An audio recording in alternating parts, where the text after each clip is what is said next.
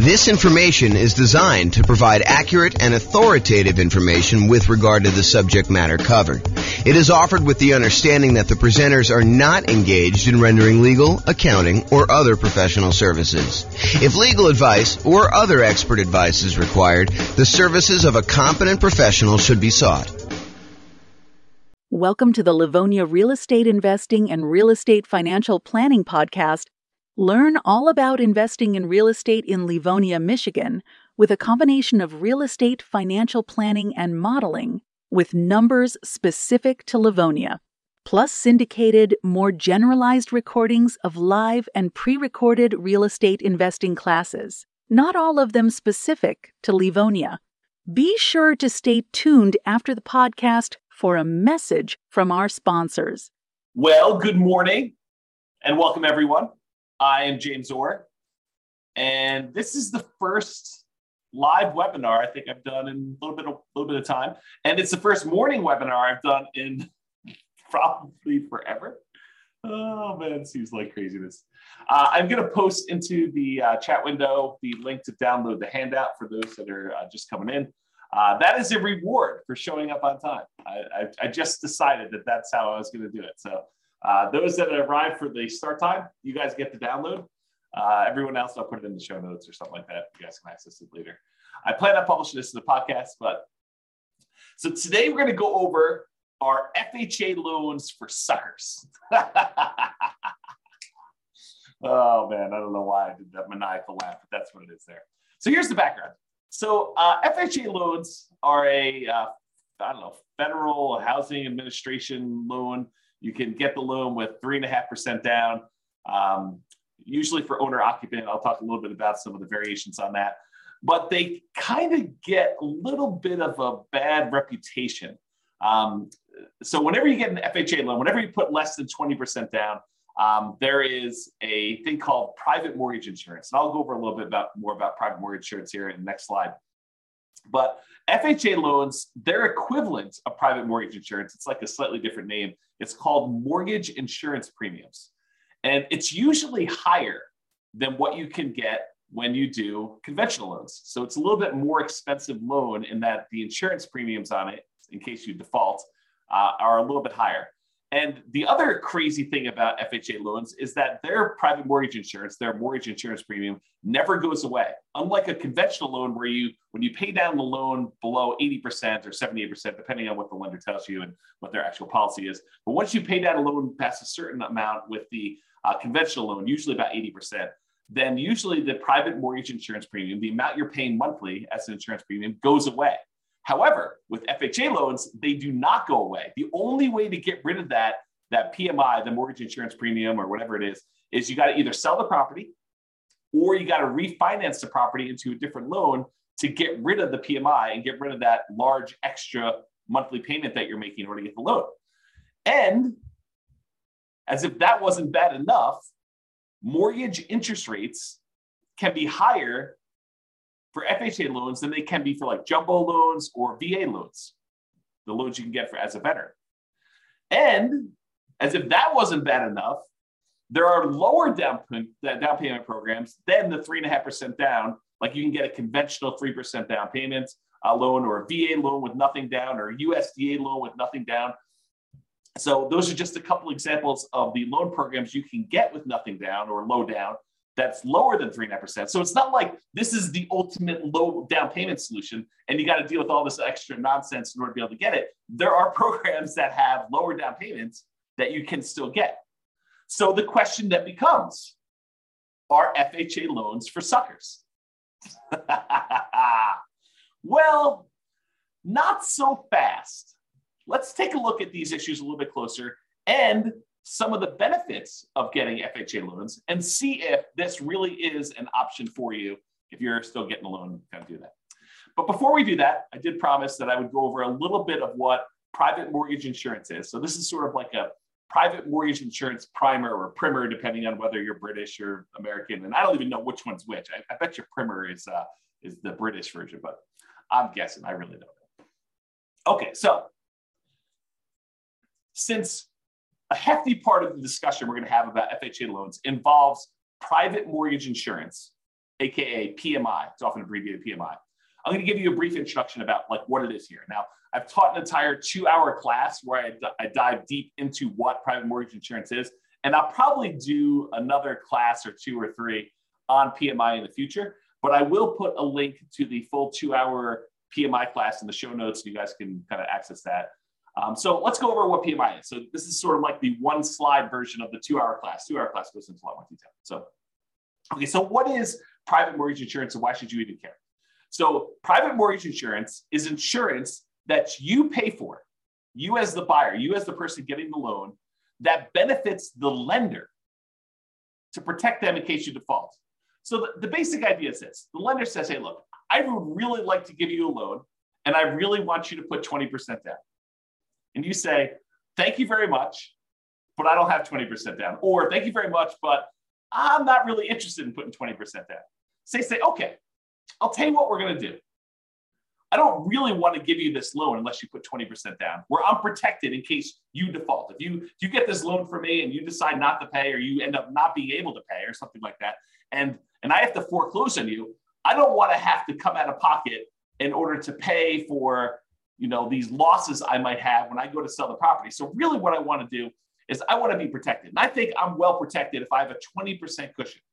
If you put 20% down, I could sell the property, get out of it probably with a little bit of profit maybe, or maybe just break even when I factor in all the time it's going to take of you not making payments for whatever time it is, and foreclosing on you and hiring attorneys and maybe having to go in there and fix up the property and holding the property and all that other nonsense. I feel pretty well protected if you put 20% down. But you tell me you don't want to put 20% down. So I'll tell you what I'm going to do.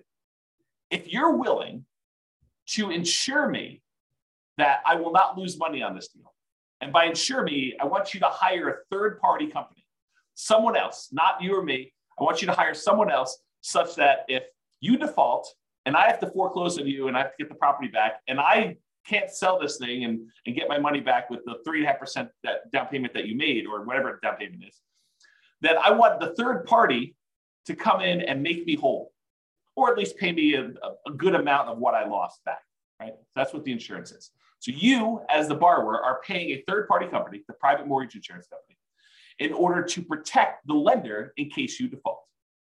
Now, this can often be paid upfront. You could say, Mr. Insurance Provider, I want to pay you $5,000, and the $5,000 is a one-time premium that if I default during the entire life of the loan, you will make the lender whole, or up to a certain point. They'll help recover some of the losses. Or, Mr. Insurance Company, I want to pay you monthly until maybe some point in the future where there's enough equity where there's no reason to pay you anymore. So maybe it's a monthly payment for, 5 years, 10 years, however long it takes you to get below 80% loan to value or 78% loan to value or something like that. Or it could be both. You could pay an upfront fee and you could pay a monthly fee. Those are really the 3 options for paying this kind of private mortgage insurance. So how much is the private mortgage insurance? Well, there are lots of factors that determine the rate. And I go over a lot of these in the PMI class, the full 2-hour class, which I'm not doing now. Except with FHA loans, they're usually standardized for everyone. So there's no if you have better credit, you get a lower rate, or if you have 2 people on the loan, you get a better rate. Those are some examples of how they vary. But with FHA loans, it doesn't matter. They're usually standardized for everyone, but can vary depending on the term of the loan you choose and the amount you put down. So the PMI, the equivalent of PMI, it's actually mortgage insurance premium, MIP. So if I say PMI and I'm talking about the FHA loan, it really is MIP, but they're the same mechanically. They work the same there. So with this FHA loan, it can vary depending on the term of the loan. If you do a 30-year loan versus a 15-year loan, for example, and the amount you put down. So 3.5% is the minimum you can typically put down with FHA, excluding this whole down payment assistance thing, which is often coupled in with FHA. But typically the FHA loan is 3.5% down. So that's the minimum. You can put 3.6% down, you put 5% down, you put 10% down, you put 15% down, you put 25% down with an FHA loan. So you don't have to put 3.5% down. But if you choose to put 3.5% down, then it has one type of insurance premium. If you choose to put 15% down, it's a very different insurance premium. Okay, so they can vary. but it doesn't vary based on like your credit score or anything like that with FHA. So when do you typically need to pay it? Well, as I talked about earlier, it's less when you have less than 20% down is typically when the lender says to you, hey, I would really like to make you a loan, but I require that you put 20% down. If you don't put 20% down, then I want you to get this third party involved, this insurance company that will protect me, and you're going to pay for it because I really want 20% down, but you're telling me I don't want to put 20% down. So you say, okay, you have to pay for this insurance premium to protect me in case you default. And there are some exceptions to when you typically need to pay private mortgage insurance in general, not specific to FHA. One exception is the VA loan.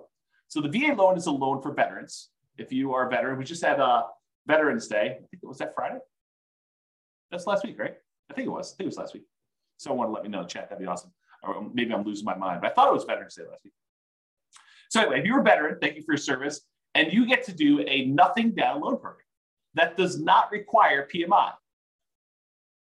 But it sort of does require PMI because there's what's called an upfront funding fee that is charged by the Veterans Administrator. Yeah, November 11th was VA. So thank you, Joanne. So the upfront funding fee that is required for a VA loan does essentially the same thing that PMI does.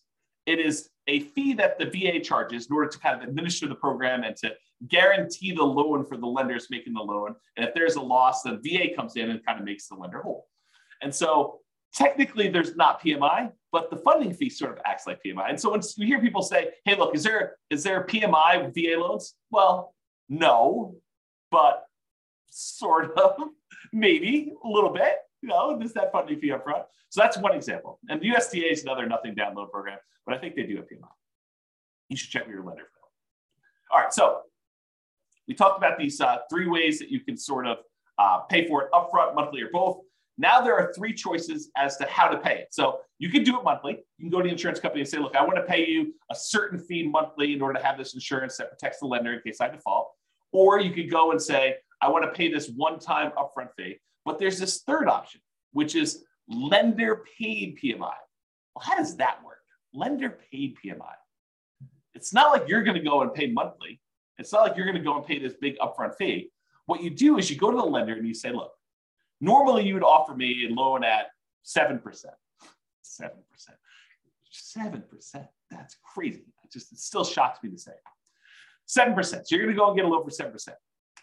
If I wanted to pay you extra money, I could buy down my interest rate, right? Like I can go and say, here, how about an extra $5,000 and you give me a loan at 6.875? Lender says, sure, I'll do that for a certain amount of money. And it varies depending on the loan program and the time and all that other stuff. So I give you a certain amount of money. And now the lender voluntarily says, instead of giving you 7%, I will give you 6.875% if you give me whatever it is, $5,000. Lender says, I will do that. And so you say to the lender, well, how about we do it the other way? How about instead of me coming to the closing with some of these extra closing costs and everything, how about you cover the closing costs or you give me a little bit of money to cover the closing costs and I will voluntarily take 7.125, a slightly higher interest rate. So instead of buying down the rate, you say to the lender, I will actually voluntarily pay a little bit more to get a higher rate and you cover some of my closing costs. You give me like a credit. This is the way I think about it. Well, if you think about that, if the lender gives you a credit, if you're willing to take a higher interest rate, couldn't you tell the lender, hey, listen, I'll take a higher interest rate if you pay this third-party private mortgage insurance person this fee in order to do the loan? And the lender says, yeah, that'll work for me. So I'll tell you what, normally it'd be 7%, that's just arbitrary number, 7% for the loan. But if you pay 7.25%, I will go ahead and give you a credit big enough to be able to pay this lender paid, this upfront mortgage insurance, and we'll call it lender paid PMI. Now, I don't know if the lenders would describe it as this, but mechanically, that's pretty much what's going on, right? I mean, you're basically voluntarily taking a higher interest rate, and they're getting a credit back, and the lenders basically saying, okay, we'll use that to cover PMI. So we call that lender paid PMI. So you can either do it monthly, directly to the PMI provider, the PMI private mortgage insurance company, or you could do it at one-time lump sum upfront fee, or you could do this lender paid PMI, which is sort of like the lender saying, okay, I'll take this thing and I'll do that. Now, in the PMI class, I go through like, pros and cons of each. And in fact, I probably should do a full new class on that. Like, what's the pros and cons of doing one versus the other? But this is sort of a class on FHA loans specifically, and we're not going to go into that. But I should do that class. Note to self. Okay, so what's wacky about the FHA loan? We kind of talked about this in general. But for FHA loans, there is both a one-time upfront payment, and in addition, there is an ongoing monthly premium payment. Whoa. So if I go get like a conventional loan, it's usually like one or the other. And by the way, there's probably some insurance company out there that will take a slightly lower upfront with a slightly lower monthly and do like a hybrid approach.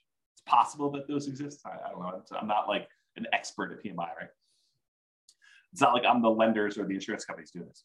But there probably are some that do that. But with FHA, it's required. You have to do the upfront payment, which they call upfront mortgage insurance premium. Kind of checks out. And the monthly private mortgage insurance premium, which they call mortgage insurance premium, or MIP for short. Okay. So you have both. The upfront mortgage insurance premium is usually, and it can vary a little bit, I think, 1.75% of the loan amount. You're like, well, if I have to put 3.5% down and this 1.75, it's not really 3.5% anymore, right? It's like 3.5 plus 1.75, which if my math is right, is like 5.25 or something like that. So it's not that way. But wait, you can actually finance that. And so instead of having to come up with this 5.25% down instead of the 3.5, you could say, I'll do the 3.5%, but we'll add this 1.75% onto the loan amount so I can finance it. Okay, well, that's interesting. It's bad in some ways that I got paid this upfront fee, and it's not the lowest fee I've ever seen, right? It's not super, super cheap to do this. And I can finance it. Okay. And the monthly part of this payment, because you have to do both with FHA, the monthly part is usually 0.85% of the loan balance. 0.85% of the loan balance. So it's almost like getting, a 0.85% higher interest rate. So if you were getting a 7% loan, when you factor in what the PMI part of it would be, it's almost like getting a 7.85% interest rate. Whoa, that's much higher than I would have expected. And realize this was 0.85 back when interest rates were 3. So before you were going from 3 to now almost 4% when you have 3.875 or 3.85, right? It increased by almost a third back then. Now it's like, well, you're at 7. It increases by 0.85, which is almost a 7. A little bit less of a percentage-wise increase, right? For those that like math. It can change if you do a 15-year loan or you put more than 3.5% down. So it doesn't have to be 0.85. And there's, go talk to your lender. They'll give you the details on exactly what it is at the time. But it's this idea that it's usually upfront and monthly for the FHA. So you're like, that kind of sucks. So our FHA loans kind of for suckers. I don't know. We'll see. Now, what I'm about to tell you are like some of the requirements for getting an FHA loan. And I'll tell you, beware. I'm not an expert on this. Your lender may come to you and say, yeah, that was true back in November of 2022, but not true today. So these things change over time. Don't rely on this thing and go to your lender and say, hey, James told me on a webinar that is this. You're going to do that. He told me that's what it is. You must obey what James said. If only I had that power. If only I had that power. I don't have that power. So what I'm about to tell you might be different. Things change over time and from lender to lender. So, you may hear me tell you it's 0.85 or whatever it is. Those don't usually change, but the requirements might change because the lender may say, the underwriting requirement is this, but we're going to add an additional overlay, an additional requirement that we do on top of these. And so you may want to check this with different lenders.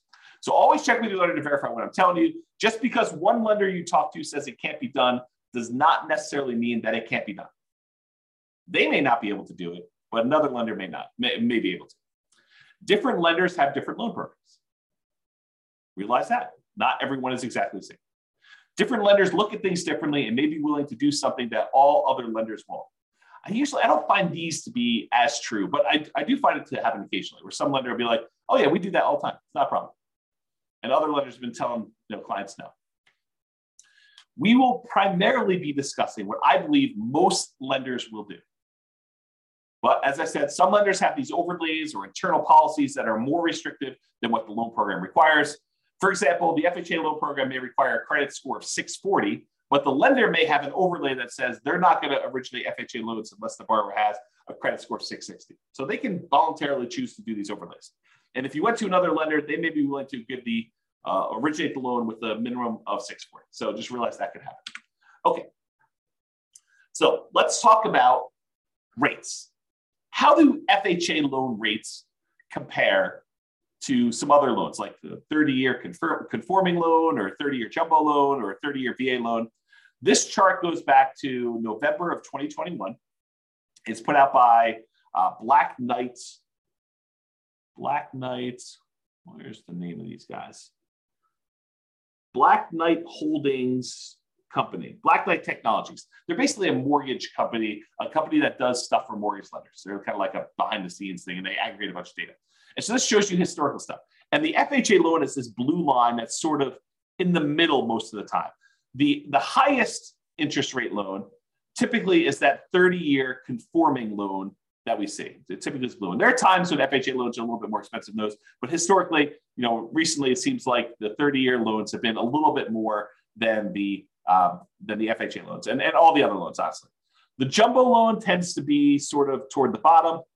I can't quite tell the differences between those yellows, but I think those are typically the bottom ones. The FHA loan is this blue one, sort of in the middle here. And then the VA loan tends to be one of the cheaper loans you can get. So you can kind of see the differences in rates between all those. Now, I want to point out something to you. The FHA loan here, which they said the current rate is 6.875 as of the October numbers, which is the latest one they had. So they said the rates for 30-year FHA was 6.85. That does not include that 0.85% mortgage insurance premium. So this conforming loan, assuming you're putting 20% down, does not have a mortgage insurance premium.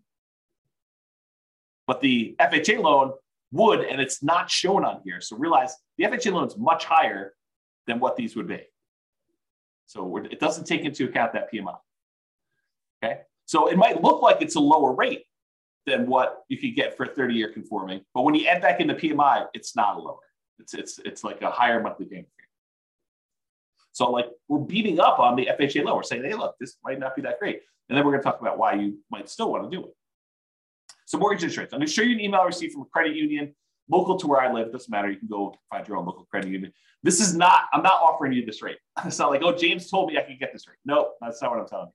So you need to go contact your own lender. Rates can vary over time, even throughout the day. Like, some lenders say, oh, in the morning, the rates were this, the afternoon, they're this, they change hour to hour. Based on the loan products, so if we talk about different loans or whatever it is, your credit score, although FHA rates don't typically vary based on credit score. That's a plus for FHA, right? Unless you got good credit, then it's not a plus because you're sort of getting lumped in with everybody in this mix. If you have really good credit, then you're sort of being penalized because the rates don't vary with credit score. But if you've got a bad credit score, you're like, oh, this is pretty good. I'm kind of winning here in a little way. And this does not usually include that monthly private mortgage insurance MIP premium. So back when this happened, November 18th, I guess it was yesterday, the FHA loan, again, I'm not offering you this, the FHA loan rate was 6.25 for a 30-year fixed FHA loan. And that does not include mortgage insurance premium. So it's going to be over 7 with that. And then the 30-year fixed conventional loan was 6.625, which would be lower than what the FHA would be with PMI, but it's higher than what it is without PMI, think about it that way. And I guess they don't do VA here, but they have some ARMs and they have some jumbo loans. Jumbo loan is 6.875, and the 7-year ARM jumbo is 5.875. So you can kind of get a feel for that. Okay, so I just want to give you a feel for what rates were. So how popular are these FHA loans? Is this like 1% of the population's getting them? Like no one's getting them, but we talk about them all the time? Or like 80% of the market's getting them? Like what's going on? And so this shows you, same company, Black Knight, put out this or Originations Market Monitor report. This is through October 2022. And it shows you what percentage of all the loans that all their companies are doing based on the type of loan. And so conforming, I'll just do this last one. You can go look at historically. These do change a little bit over time. But historically, conforming right now is about 56.4%. So a little bit more than half of the loans are conforming loans, conventional type financing. 15.8% are non-conforming loans. 17% are FHA. So not quite a fifth, but a decent amount, like a significant enough amount that you could say, hey, this is pretty significant stuff. Only 10% of the loans right now are VA loans, and only 0.8%, less than 1% of loans are USDA. And the benefit of the USDA loan, it's another nothing down loan program. You got to buy in a rural area, although I think some people would be surprised what's considered rural. And you can look up if your area is rural on the USDA website. Just look up a USDA eligibility map, and it will allow you to type in addresses and find out if that property qualifies for USDA loans. And there's some income limitations. You can't make too much, can't make too little. The VA loan's a nothing down loan program, and you have to be a veteran. So if you're not a veteran, you can't get that nothing down loan program, but you can get a nothing down loan program with the USDA. Otherwise, you're probably looking at either 3% conventional, 3.5% FHA, 5% conventional or more, type of thing. So USDA, very, very small percentage of the loans, less than 1%. VA is 10%.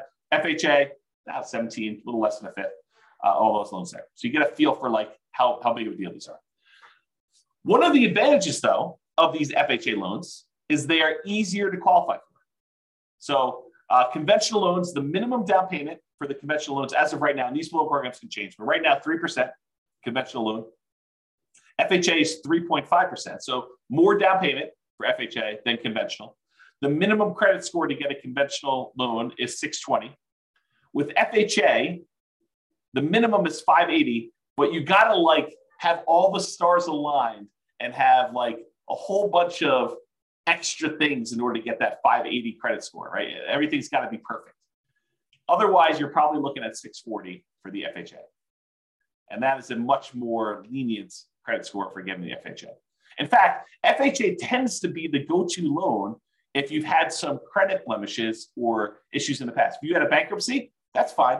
If it was more than 2 years ago, you can still get an FHA loan, as long as your credit score's gone up, right? You got to be working on stuff once you've had that bankruptcy. You had a foreclosure, no problem. FHA loans will still do those after 3 years. Conventional, a little longer. Okay. Can the co-borrower, if you want to get a co-borrower to help you qualify for the loan, must they be related? With conventional loans, they do not need to be related. With the FHA loans, they must be related to you. And if you're hey, what's the relation? Can this be my second cousin? I don't know. Go talk to a lender. They'll tell you that. They'll go look up the guidelines and let you know. Okay. Maximum debt to income for conventional loan, 45%. So relatively standard. For FHA, you can go all the way up to 57% debt to income. So this is a higher risk loan for the lender, right? Because they're willing to accept people that have had bankruptcies relatively recently, within 2 years, more than 2 years rather. Foreclosures, at least 3 years ago, they'll allow a maximum debt to income, which is significantly higher. So they're kind of taking on more risk, which is reflected in these extra mortgage insurance premiums and stuff. And then a single family home max loan limit, you can kind of read what those are. Those do change over time, so I'm just not going to read them out loud.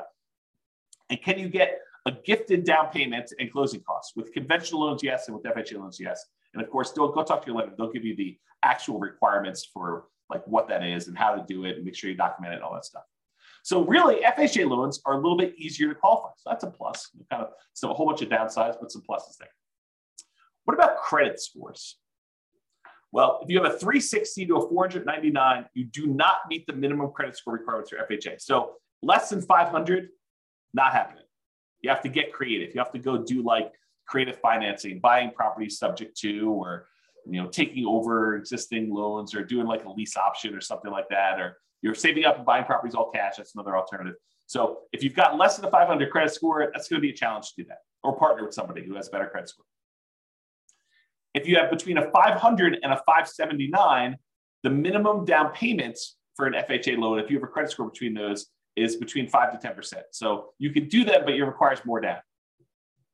If you have a 580 to a 619, 3.5% down payment is required with compensating factors. So this is sort of me telling you that a whole bunch of other things need to align. You need to be kind of like in a perfect situation, have a whole bunch of extra stuff going your way in order for you to be able to do an FHA loan with 3.5% down with a credit score between 580 and 619. However, if you're between 620 and 850, just 3.5%. Don't need these extra compensating factors or anything. And of course, go verify this with the lender. This is not intended to be like James is qualifying you on a webinar for getting an FHA loan, right? This is sort of giving you an idea of, are FHA loans for suckers? I mean, that's the title of the class. So that's the idea. Okay. So average credit scores. So typically, if you're getting a conforming loan, you historically have had a much higher credit score than if you had an FHA. If you think about this, this sort of makes sense, right? If you have a higher credit score, you want to be rewarded for that. You don't want to be penalized for having these, better credit scores than some of the FHA loan people that don't get penalized for those. And so you typically choose a better loan program for you, a loan program that has better rates and terms and stuff. And there's some limitations, which we'll talk about here in a second. For VA loans, they're sort of in between. They're not quite as high as conforming loans, but they are higher than FHA. And then FHA typically has the lowest credit scores, historically, the people getting those loans. And so they're usually between 660 and 680. We've been trending down a little bit, as we kind of move through time. And this is going all the way back to November of 2019. Okay. All right. Here's one of the main reasons, in my opinion, why FHA loans become attractive, especially to investors. You're like, to investors? James, I thought you told me FHA loans you have to owner occupy. Or maybe I didn't tell you that. But you do. You can't use an FHA loan. You can't put 3.5% down and buy a property and not move in. But wait, you just said these would be good for investors. You're confusing me, James. What? I'm confusing myself. Oh my gosh. You're confusing me, James. You said they have to owner occupy, but how are they good for investors? Oh, this is pretty interesting things. So FHA loans are one of the loan programs that you could do with low down payment and buy multifamily properties. So you could buy a duplex, 2-unit property, a triplex, 3-unit property, or fourplex, 4-unit property with FHA loans with 3.5% down. So you can go buy a duplex, got to move into one of the units. That's the requirement. But you can go get an FHA loan, put 3.5% down, move into a duplex, move into a triplex, got to move into one of the 3 units for the triplex or one of the units for a fourplex. Okay. So that becomes super interesting because you can't do these 3% down conventional loans or 5% down conventional loans and buy a duplex, triplex, or fourplex. You can only buy single family homes with this. And if you're going to do a non-owner occupant, if you're going to buy it as an investment property, you most of the time need to do at least, well, there's some exceptions, but usually 20% down. There are some exceptional loans where you can do 15% down to buy a non-owner occupant investment property. But you got some PMI and the rates are higher and some stuff like that. So one of the advantages of using FHA loans is you could buy duplexes, triplexes, or fourplexes in addition to single family homes. So it doesn't have to be duplex, triplex, fourplex. You can do single family homes, and then you can also buy duplexes, triplexes, or fourplexes, which is similar, by the way, to VA loans. VA loans, you can also buy a single family home, condo, townhome, detached house. Plus, with a VA loan, you could also, with nothing down, buy a duplex, a triplex, or a fourplex. Again, for the VA loan, though, you have to be a veteran. FHA, you do not. So with FHA loans, you don't have to be a veteran. You have 3.5% down. You have those credit score and the other qualifications. You could do these types of loans. And you could use the income from these properties to help qualify you for the purchase. With some exceptions. So talk to your lender. It's not like it's universally true. So as of the time of creating this presentation, there's not a conventional loan option that allows you to buy a duplex, triplex, or fourplex as an owner occupant for less than 15% down. And there's only one for a duplex for 15%. So if you have 15%, you can buy a duplex and owner occupy one of the units, but that's the best, lowest down payment you can do if you're doing conventional. But that's one of the reasons why this FHA one's so interesting. So to buy a triplex or a fourplex as an owner occupant, where you move into one of the units with conventional financing, you're looking at 20% down payment. To buy a duplex, triplex, or fourplex as an investment where you don't move into one of the units, it's 25% down, unless you're doing FHA. FHA allows you to move in and do 3.5% down. It won't allow you to do any where you do not move in. So FHA is not a loan product for you doing non-owner occupant financing. But what if you're buying these single family homes, right? Remember we talked about FHA loans? Like, hey, I want to do this FHA loan. I want to buy a single family home. Can you buy a single family home and use it as an investment? Well, you got to live there for at least a year. And this becomes that nomad strategy where you buy a property, you move in, you get owner occupant financing, you get owner occupant down payments, you move in, you live there for a year. Then after a year, you can move out, keep that past property as a rental, convert it to a rental property, and buy your next property. Then you can repeat this process. You could buy another property to move into, live there for a year, and then convert it to a rental. So you could, let's say you had 20% down. You could buy 4 properties with 5% down by doing this each one for a year over 4 years. Right? Put 5% down, move in, live there for a year, convert that one to a rental, buy the next one 5% down, live there for a year, convert it to a rental. So over the course of 4 years, you could then buy 4 properties. Let's do that. All right. I've digressed enough.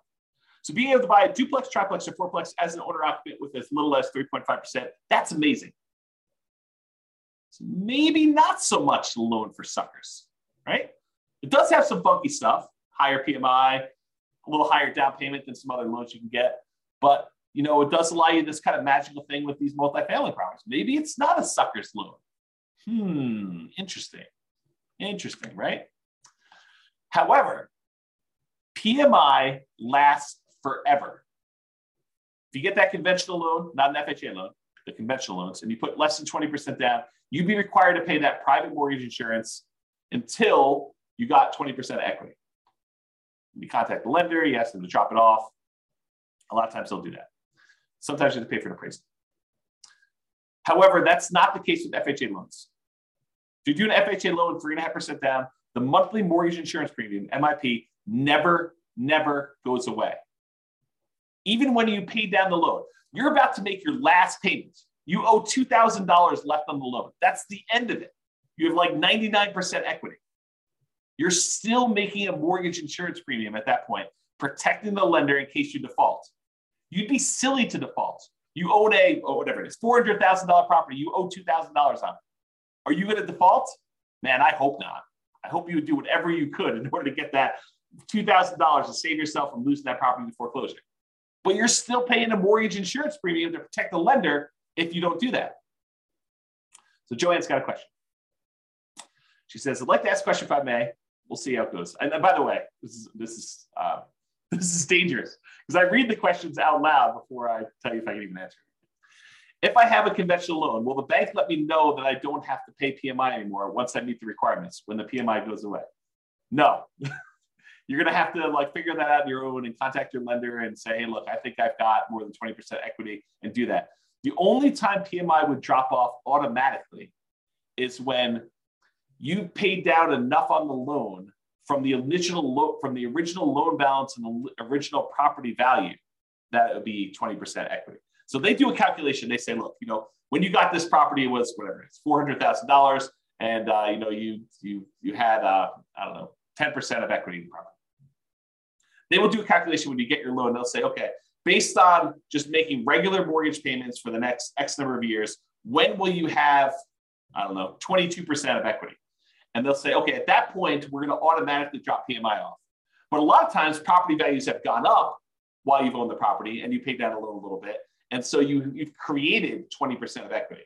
And at that point, with some lenders, most lenders, you can contact them and say, look, I think I have more than 20% of equity. I'd like to have PMI removed. And a lot of times you have to contact them and sometimes pay an appraisal fee in order to verify the value and stuff like that. So there you go. Awesome. Mortgage is going to be paid off in 8 months. Woo! That's awesome. Congratulations. That's cool. Okay. So that PMI, getting back to FHA stuff. So that PMI, the mortgage insurance premium, MIP, monthly payment that you have for mortgage insurance, FHA loans, that does not ever go away, which is crazy.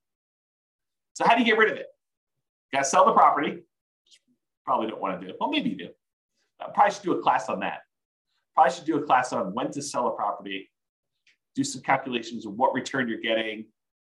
Yeah, I got to do a class on that. Anyway, so you get to the point, though, you got to either sell the property to get rid of it, or you got to refinance and get into a different loan that no longer has PMI. Because now you've got 20% of equity or more. And so you go do that and you refinance into a, another owner occupant loan if you're still living there, or a non-owner occupant loan, investment property loan if you're not living there. You can do that. If you happen to do an FHA loan where instead of putting 3.5% down, you put more than 10% down, the mortgage insurance premium does go away after 11 years. So if the mortgage insurance premium not going away is an issue with 3.5% down, anything less than 10%, honestly. If you put more than 10% down, then MIP does go away after 11 years. So something to be considered, something to consider.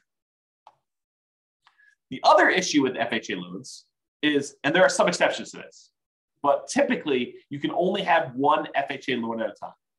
There are some weird exceptions. So if you thought to yourself, look, James, this is amazing. I don't know what you're talking about. FHA loans are not for suckers. This is awesome. This is what I'm going to do. I'm going to do a 3.5% down fourplex, live there for a year, move out of the one unit, go buy another 3.5% down fourplex, live there for a year, and I'm going to do this 10 times. And I'm going to have 40 doors after 10 years. This is amazing. Well, not so fast. You can only get one of these FHA loans. There's some weird exceptions, like if you move more than 100 miles away, that you can get another one. Or if you inherit a property that's got an FHA loan on it, you might be able to have two at the same time. There's some weird stuff like that. But for the most part, you're not getting 10 of these loans.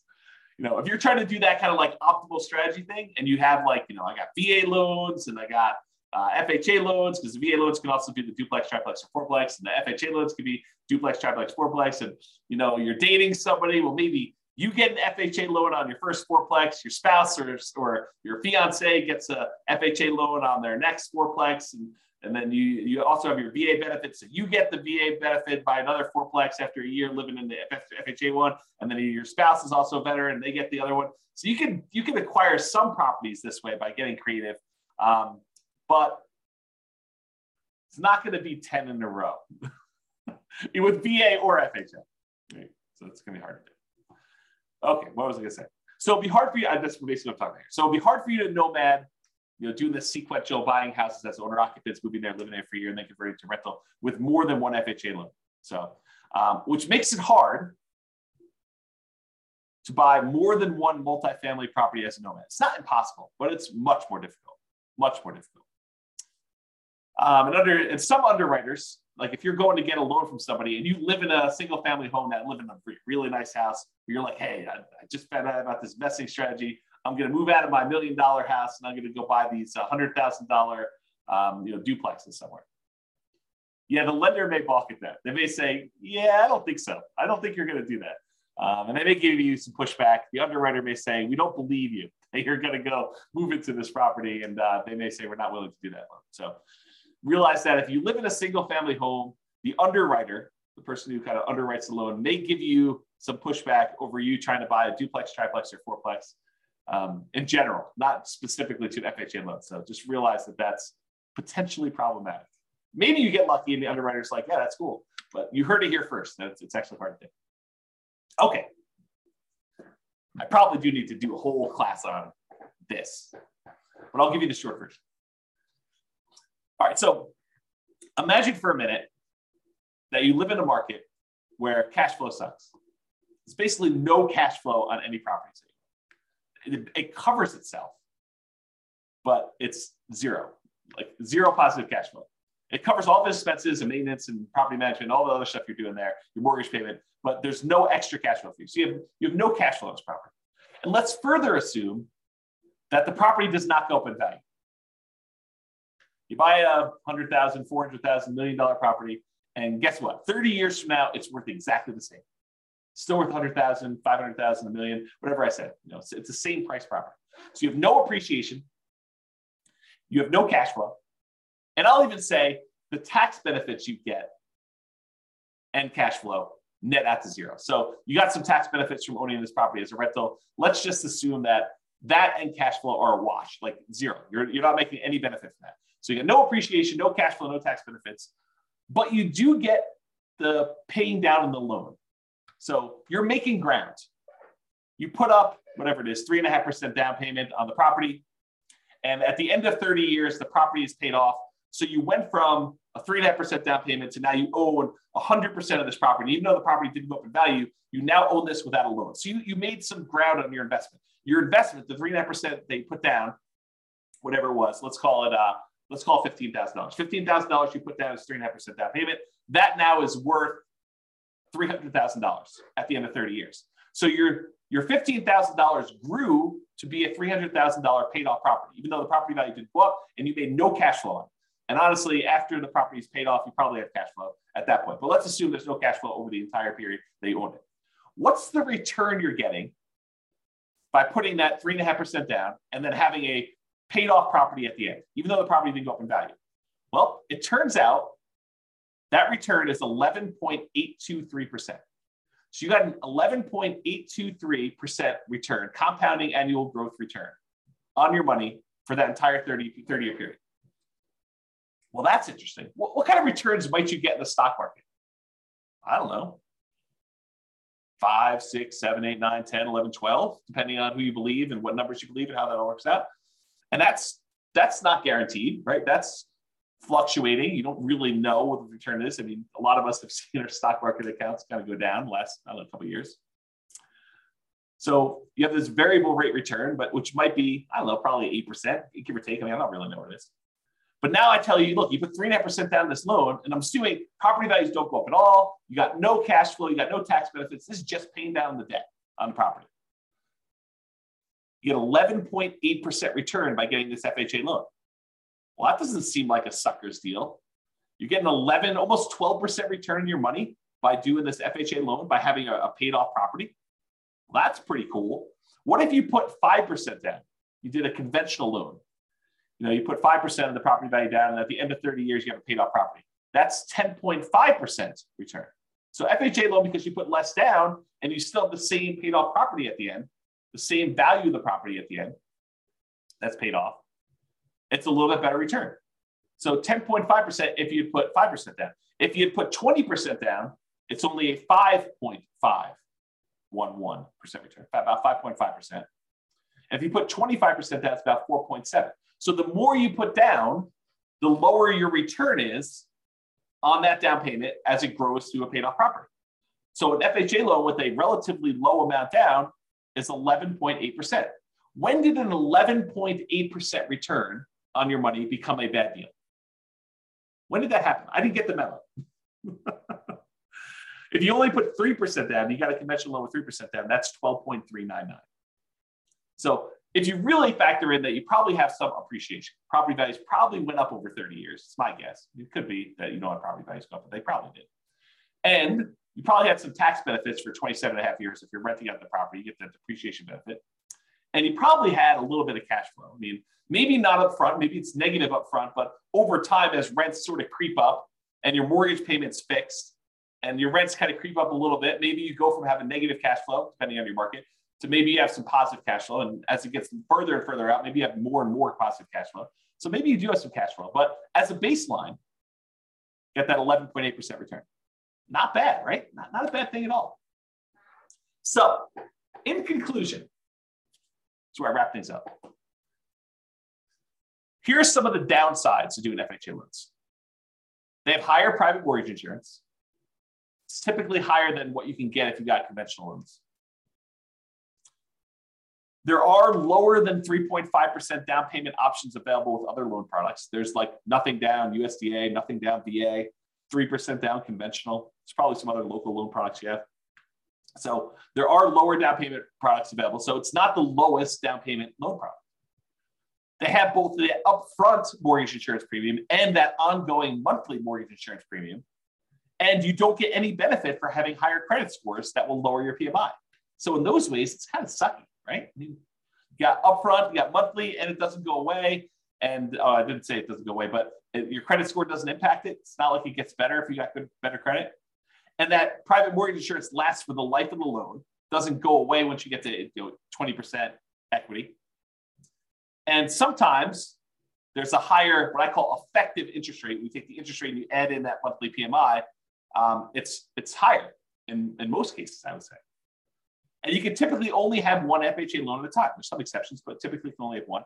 And to top that all off, you have to move into the property. Even if you're buying a duplex, triplex, or fourplex, you got to move in.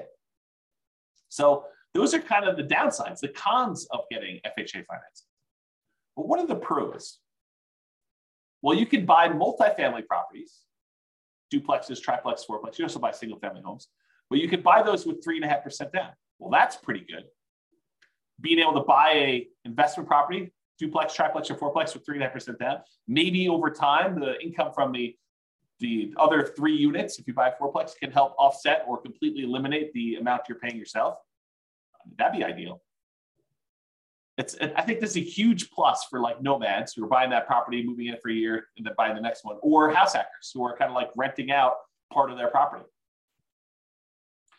You can get these FHA loans with lower credit scores than conventional.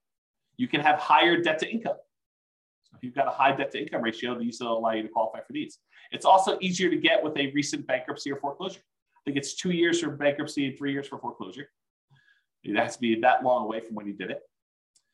And this is often the loan combined with down payment assistance programs. So a lot of times if you have down payment assistance in your local market, they're combined with FHA loans in order to do this. So for those reasons, there's some pros.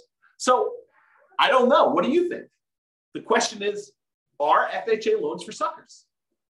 Definitely has some downsides, definitely has some upsides. What do y'all think? Anyone want to participate? Tell me what you think. Otherwise, that is the end of the presentation. No one wants to participate. Or people are typing real stuff.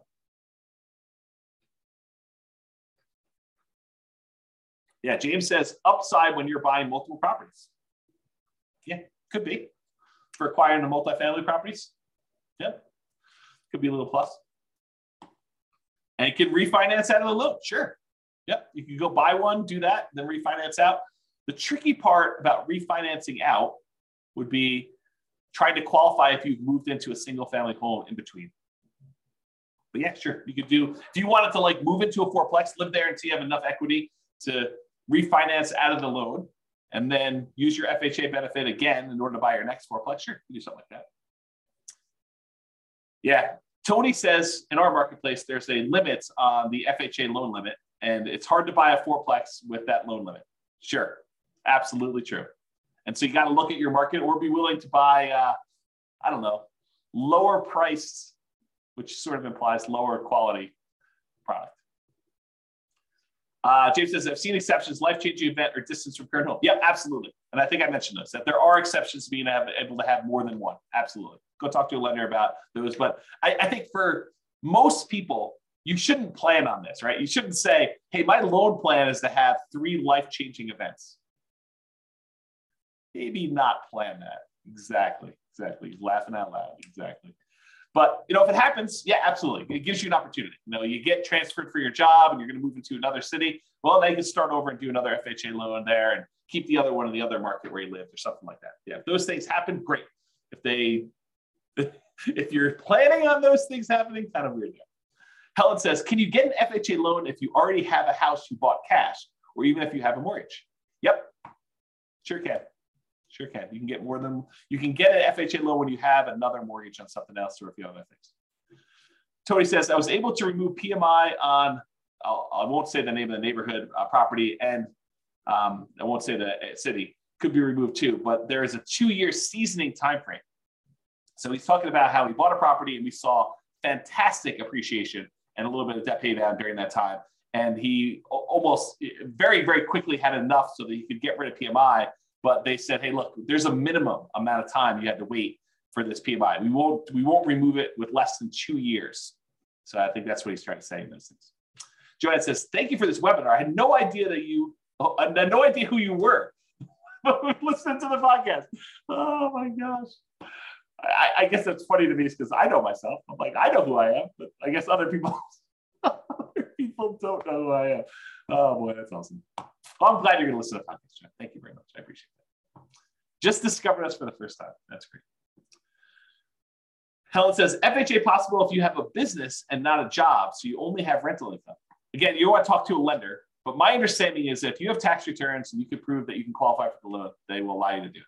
But again, talk to the lender. And I would talk to, if one lender tells you no, I would talk to like at least a couple more to make sure that they're not just, choosing not to do those loans and telling you that they can't do them when, another lender can. But I don't know. I'm not a lender. I don't know all the underwriting guidelines. They're available. They're posted online. It's a government-backed loan product. So you can go look it up if you want to. Or the easier route is pick up the phone and call a lender and say, hey, here's my situation. Can I get an FHA loan? And they'll do it for you. So. Cool. All right, guys. Well, I appreciate it. Hope you enjoyed the webinar. Hope you enjoyed this, our FHA Loans for Suckers. Insert maniacal laugh here. So that's all I got for you. I will talk to you all soon. Be on the lookout. I probably will do some more webinars. So I'll probably do some more of these in the future. Oh, Carlos, buddy. Good to see you. Yeah, you're welcome, Tony. It was amazing. That was great. You're welcome, James. Very good webinar. I appreciate that. Yeah. You are very welcome, Helen. Who said they don't know who you are? You're terrific. I appreciate that. That's really cool. Yeah, have a great Thanksgiving to all. I appreciate that. You're welcome, Ben. Have a good weekend to you as well. Good to see you all. I will talk to you all soon. Bye-bye for now. End of the webinar. With home prices up, mortgage interest rates up, and rents up, but not quite enough to counteract the higher prices and interest rates, cash flow on rental properties in Livonia is harder than ever. Book a call with the Real Estate Financial Planner to apply our proprietary 88 strategies to improve cash flow on your rentals. See the show notes for a link to schedule your call and improve your cash flow today. If you're a real estate agent, lender, or professional in Livonia that wants to help our real estate investor listeners, consider reaching out to learn about collaboration opportunities with this podcast. We'd love to add more value to our listeners by having you assist our investors buy, sell, and finance their real estate investments. See the show notes to schedule a call to discuss collaboration opportunities.